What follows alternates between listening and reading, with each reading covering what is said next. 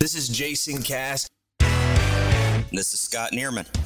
We are NP Local, where we want you to know that you are not alone. I tell you what, Scott, this business is not easy. It has its own unique challenges. This is not about bottom line only. This is not about profit only. We're about mission and changing communities in the nonprofit world. That is why we started this podcast called NP Local. Hi, this is Jason Cass from NP Local, and I just wanted to give you a heads up on something. During this recording, you're going to hear a little bit of cutting in and out. A combined total of a 20-minute podcast, it probably lasts about a minute. But I just want you to know, as you hear it scattered through, we do apologize due to the overload of COVID. The internet was not coming through clearly. So we promise to make it better in the future. We hope you enjoy NP Local. Hey, welcome everybody to NP Local, where you are not alone. I'm Jason Cass. And I'm Scott Neerman. And we are glad you are here, because I want to tell you, we created this podcast for who? For you. Well, that's right. We created it because we want you to be able to learn. We understand that there's a huge shift going on in the nonprofit world, where we're talking about people who have been CFOs or been other parts of the team, which are now elevating to executive directors. We have a lot of executive directors who have a ton of talent out there who maybe not be able to update on the things that are going on in the nonprofit world. And then third, what's most important is where you really can grow your organization, Scott, is whenever you get some information from outside facilities, when someone is giving you guidance about your business who's not involved in it every day. There's good, there's bad about that. And we want to make sure that we bring the good right to you. All right. So Scott, and before we get started, anything you want to say? I just want our listeners to know that they're not alone. This is a podcast that we created so that you listeners know that you're not alone in that role. You're probably slim staffed. You're probably reliant on donors and volunteers, and we want to help you maximize those resources. So we've done a couple other podcasts. So go back and please listen to those, because we really broke down from a high level in the different nonprofits that are out there, the different structures. We kind of talked about some of the other things that really the last one is too much to talk about. But Scott, I went back and listened to it after the team made it, and you really blew my mind on a lot of things. And something we talked about on that last one, which we're going to continue right on. Keep in mind, we try to keep these to 20 minutes the best that we can. We want to continue on because there's something that really, I'm going to tell you, listeners, this is new to me, like it is to you, okay? And the reason why I say that is when he told me this, I'm like, yeah, this needs to be a topic, because I have no idea what this is. Being involved in the non-for-profits for 18 years, I've never heard anybody mention this. Not to say that people don't know, but for those who do know this, here's a way to kind of update your thinking on it. And for those don't, you're getting ready to have your mind blown. We call it the double bottom line. And he says quite simply, but I think the questions and conversations that are out there is that there's three different parts. Remember the definition of nonprofit, definition of bottom line, and definition of other bottom line. I'm going to give it to you to take away, Scott, so you can kind of set this up for us. Sure. Well, I think you gave a good summary right there, but you always got to come back in the nonprofit world to the definition of who we are and why we exist as the third sector, folks say. We're not government. We may have some funding from government, but we're not government because we're doing things that government chooses not to do. We're not business. It's not all about the financial bottom line necessarily, because we don't have shareholders in the nonprofit organization. So we're this third entity. Okay. Good point. We're not all about making a profit, although I think a lot of well-meaning nonprofit staff folks really may lose focus on the financial side, and others are so focused on the financial side they lose the mission. Makes sense. So the double bottom line is the idea that we have to have a financial bottom line. We are a business. We have to keep our doors open. We want to reinvest that income each year back into the mission and making our community better and changing lives. But we also have a second bottom line that's not necessarily financial.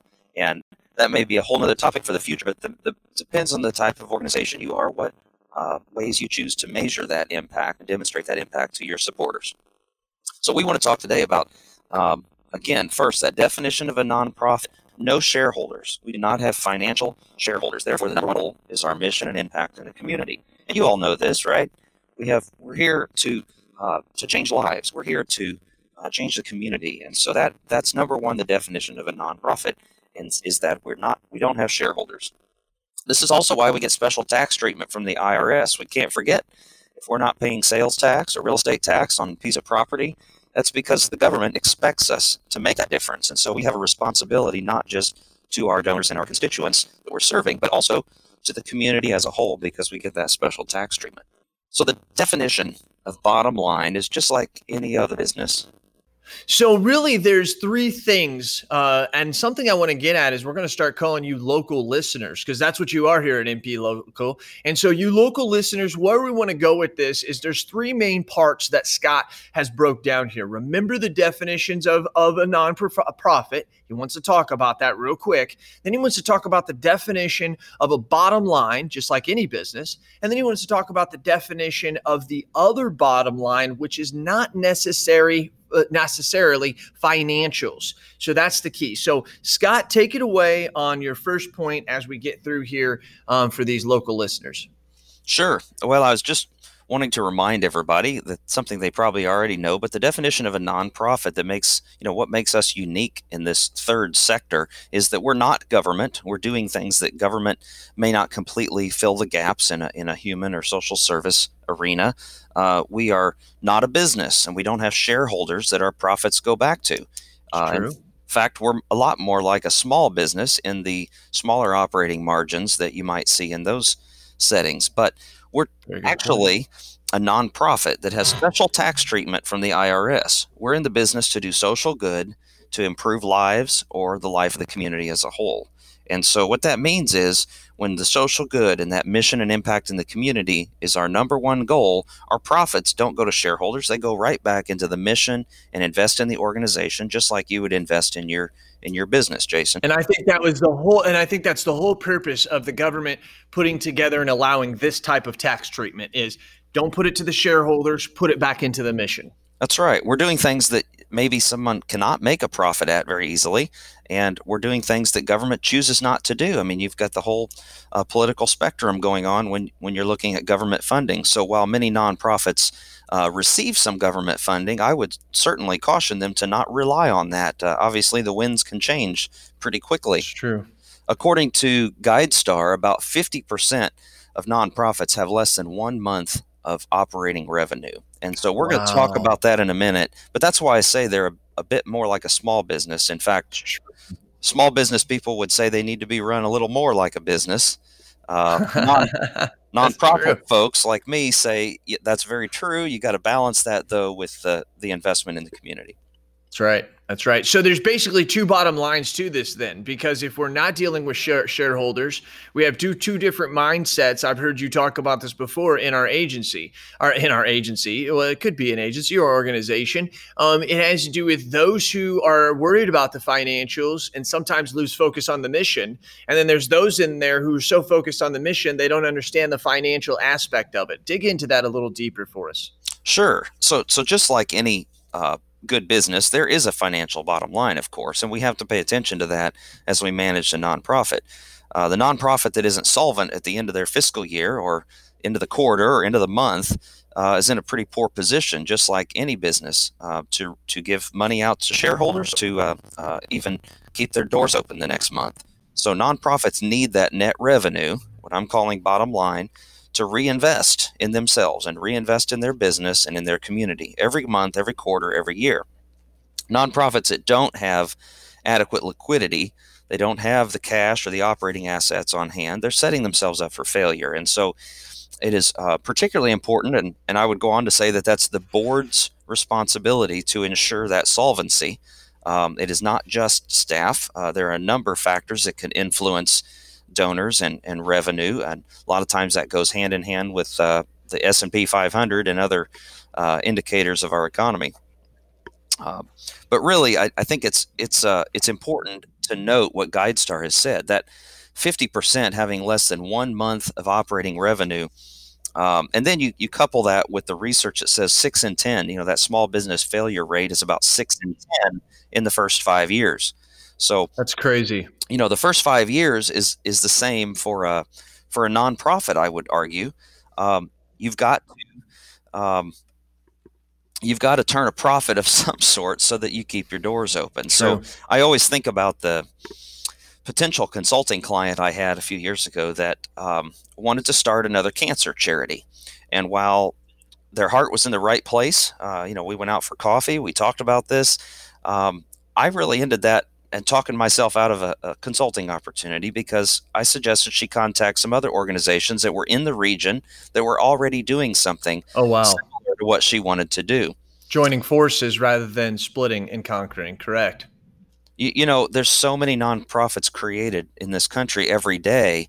When you see a failure rate among small business and a insolvency rate among nonprofits, in times like these, when the economy's, arguably fundamentals are good, but there's real concerns about, just election season and transitions of power potentially, and the different things that can happen in this sort of tumultuous times.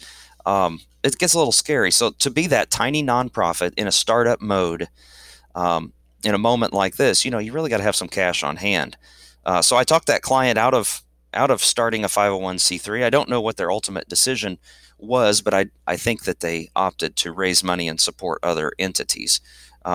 Maybe down the road they're going to do something and identify their mission as being distinct and unique and separate. But if it is not, there's a lot of quality nonprofits out there that need the support of others of like mind. So her heart was in the right place, but I don't want to see them fail on this bottom line, the financial bottom line. And so that is important. And I think we have a lot of times the right person in line for that, hopefully. But if we do and we don't, another conversation would be that we should note is what do we do to help that person understand the difference between the double bottom line? The person who understands the finances, how do we make sure that they stay in line with the other bottom line, which is not necessarily financial, which you're going to mention here, but then how do we get this person, the non-financial bottom line, to understand the other? I don't really want to go there right now. I want to keep dissecting this, but that should be another talk for another time, because as a small business owner, I may get people in my office who may not agree with the way that I do things, and they want to go start their own. And sometimes, most of the time, that is not the best decision. Just because they may be a rock star person in my agency doesn't necessarily mean that they're going to be successful at starting their own and generating their own revenue. And I can imagine it's the same there. So there's conversations and directions in the way that my culture has to be built in order to maintain that person or get rid of the person based on them not being in line with the goals of what we have. So I would be interested in, I would be very interested in hitting that. Sure. So, go ahead though. So how would you say the definition of the bottom line of the other bottom line would be? Yeah. So the other bottom line is not necessarily financial, but it's mission and impact related. And I said earlier, I think that how you measure that mission and impact is based upon the type of organization that you are. And of course, that is a different sort of measure, a different sort of target goal that you're going to set in your strategic planning process, whether you're serving animals or the environment, or whether you're serving children, women and children, families, whatever the case may be.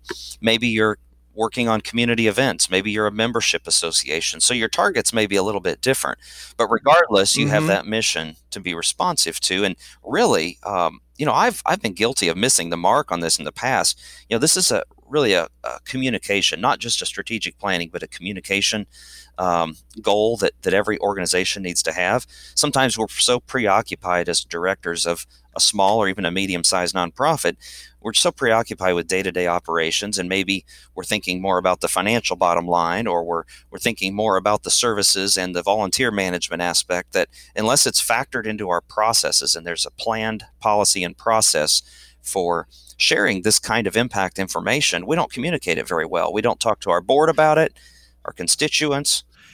And that's what I want to say here. That's what I was exactly saying. I'm going with where you're saying here, Scott, is that's the point of the podcast, right? Is you're Sure. not alone. Sometimes they don't want to listen to you. Sometimes like your kids don't want to listen to you because you're the parent, and then you go give them to another parent and they listen to everything they say. This is the point in time for you to take 5-10 minutes or 2 minutes of this podcast and play it for your staff so that they're hearing it come from someone who is certified in this, but is also looking out in a non-biased way. Now, there's 3 parts of that bottom line you talk about, which is the ROI, the cost to raise a dollar, and what donors see. And this was kind of mind-blowing to me because I want to set this up for everybody. If you're really focused in the mission of the nonprofit, but you're not so much in understanding the bottom line, this will give you some insight to why that person on the financial side is really going to drive home the need for you to be effective and efficient and productive in the money driving organizations in the processes that you create. So go ahead and take it away there with number 1, I would say, on the ROI, if there's not anything you else want to give. Sure. So you're going to talk about that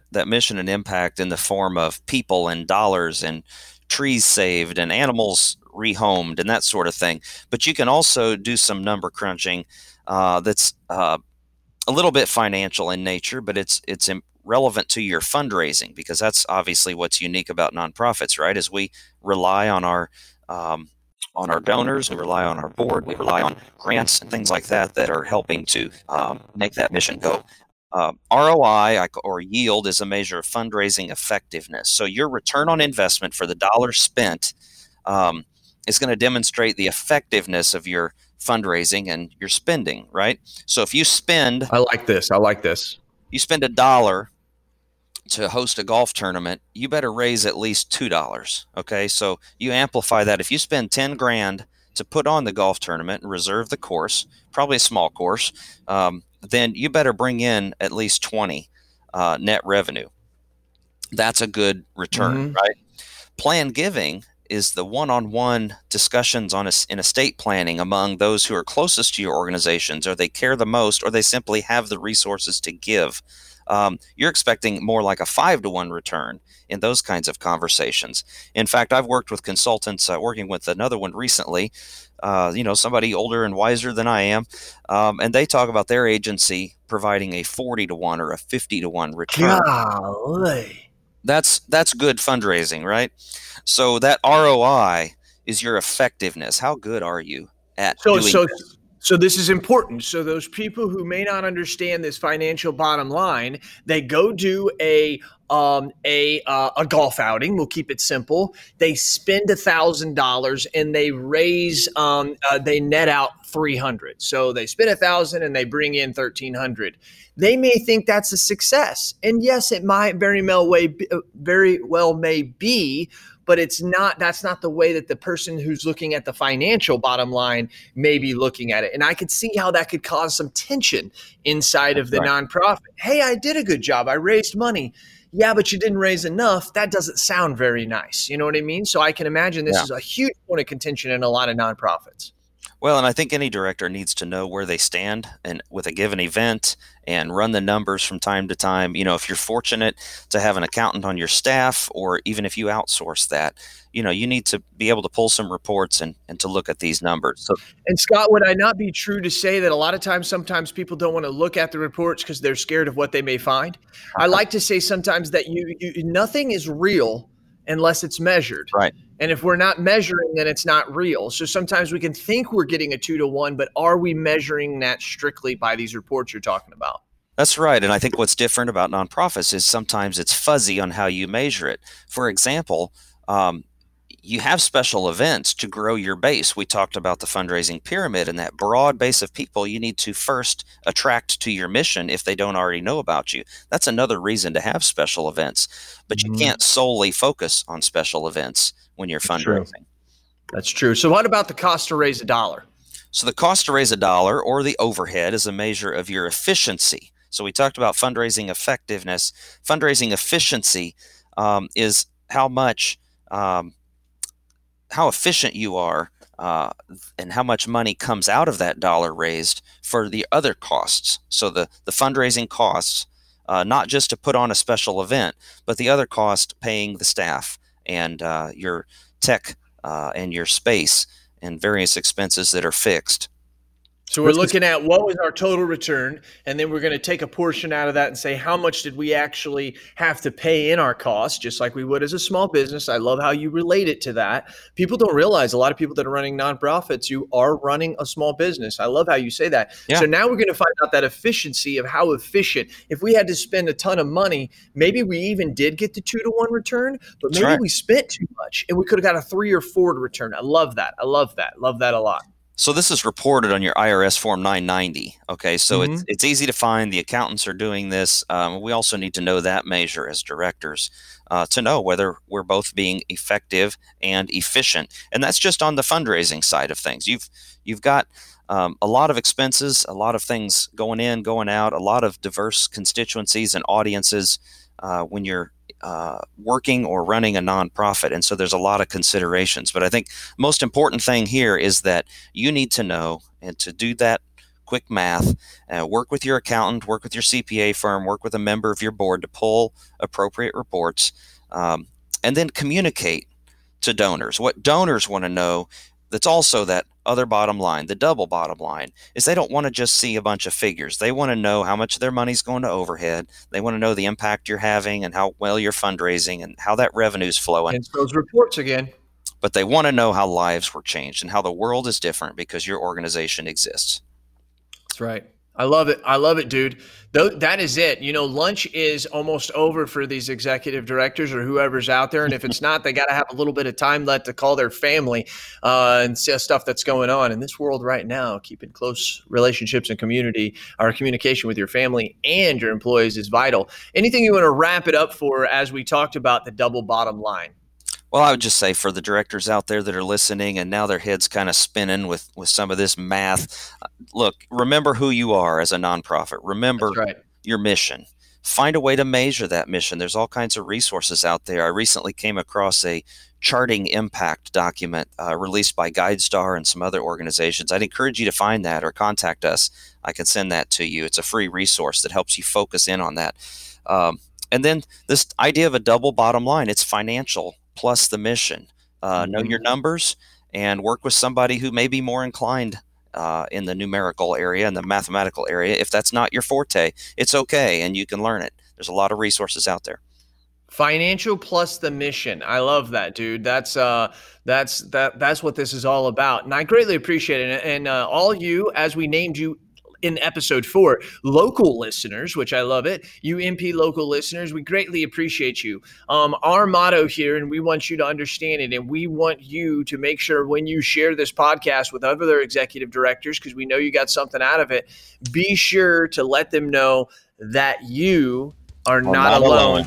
MP Local. That's why we did this. My name is Jason Cass. And I'm Scott Neerman. We're out.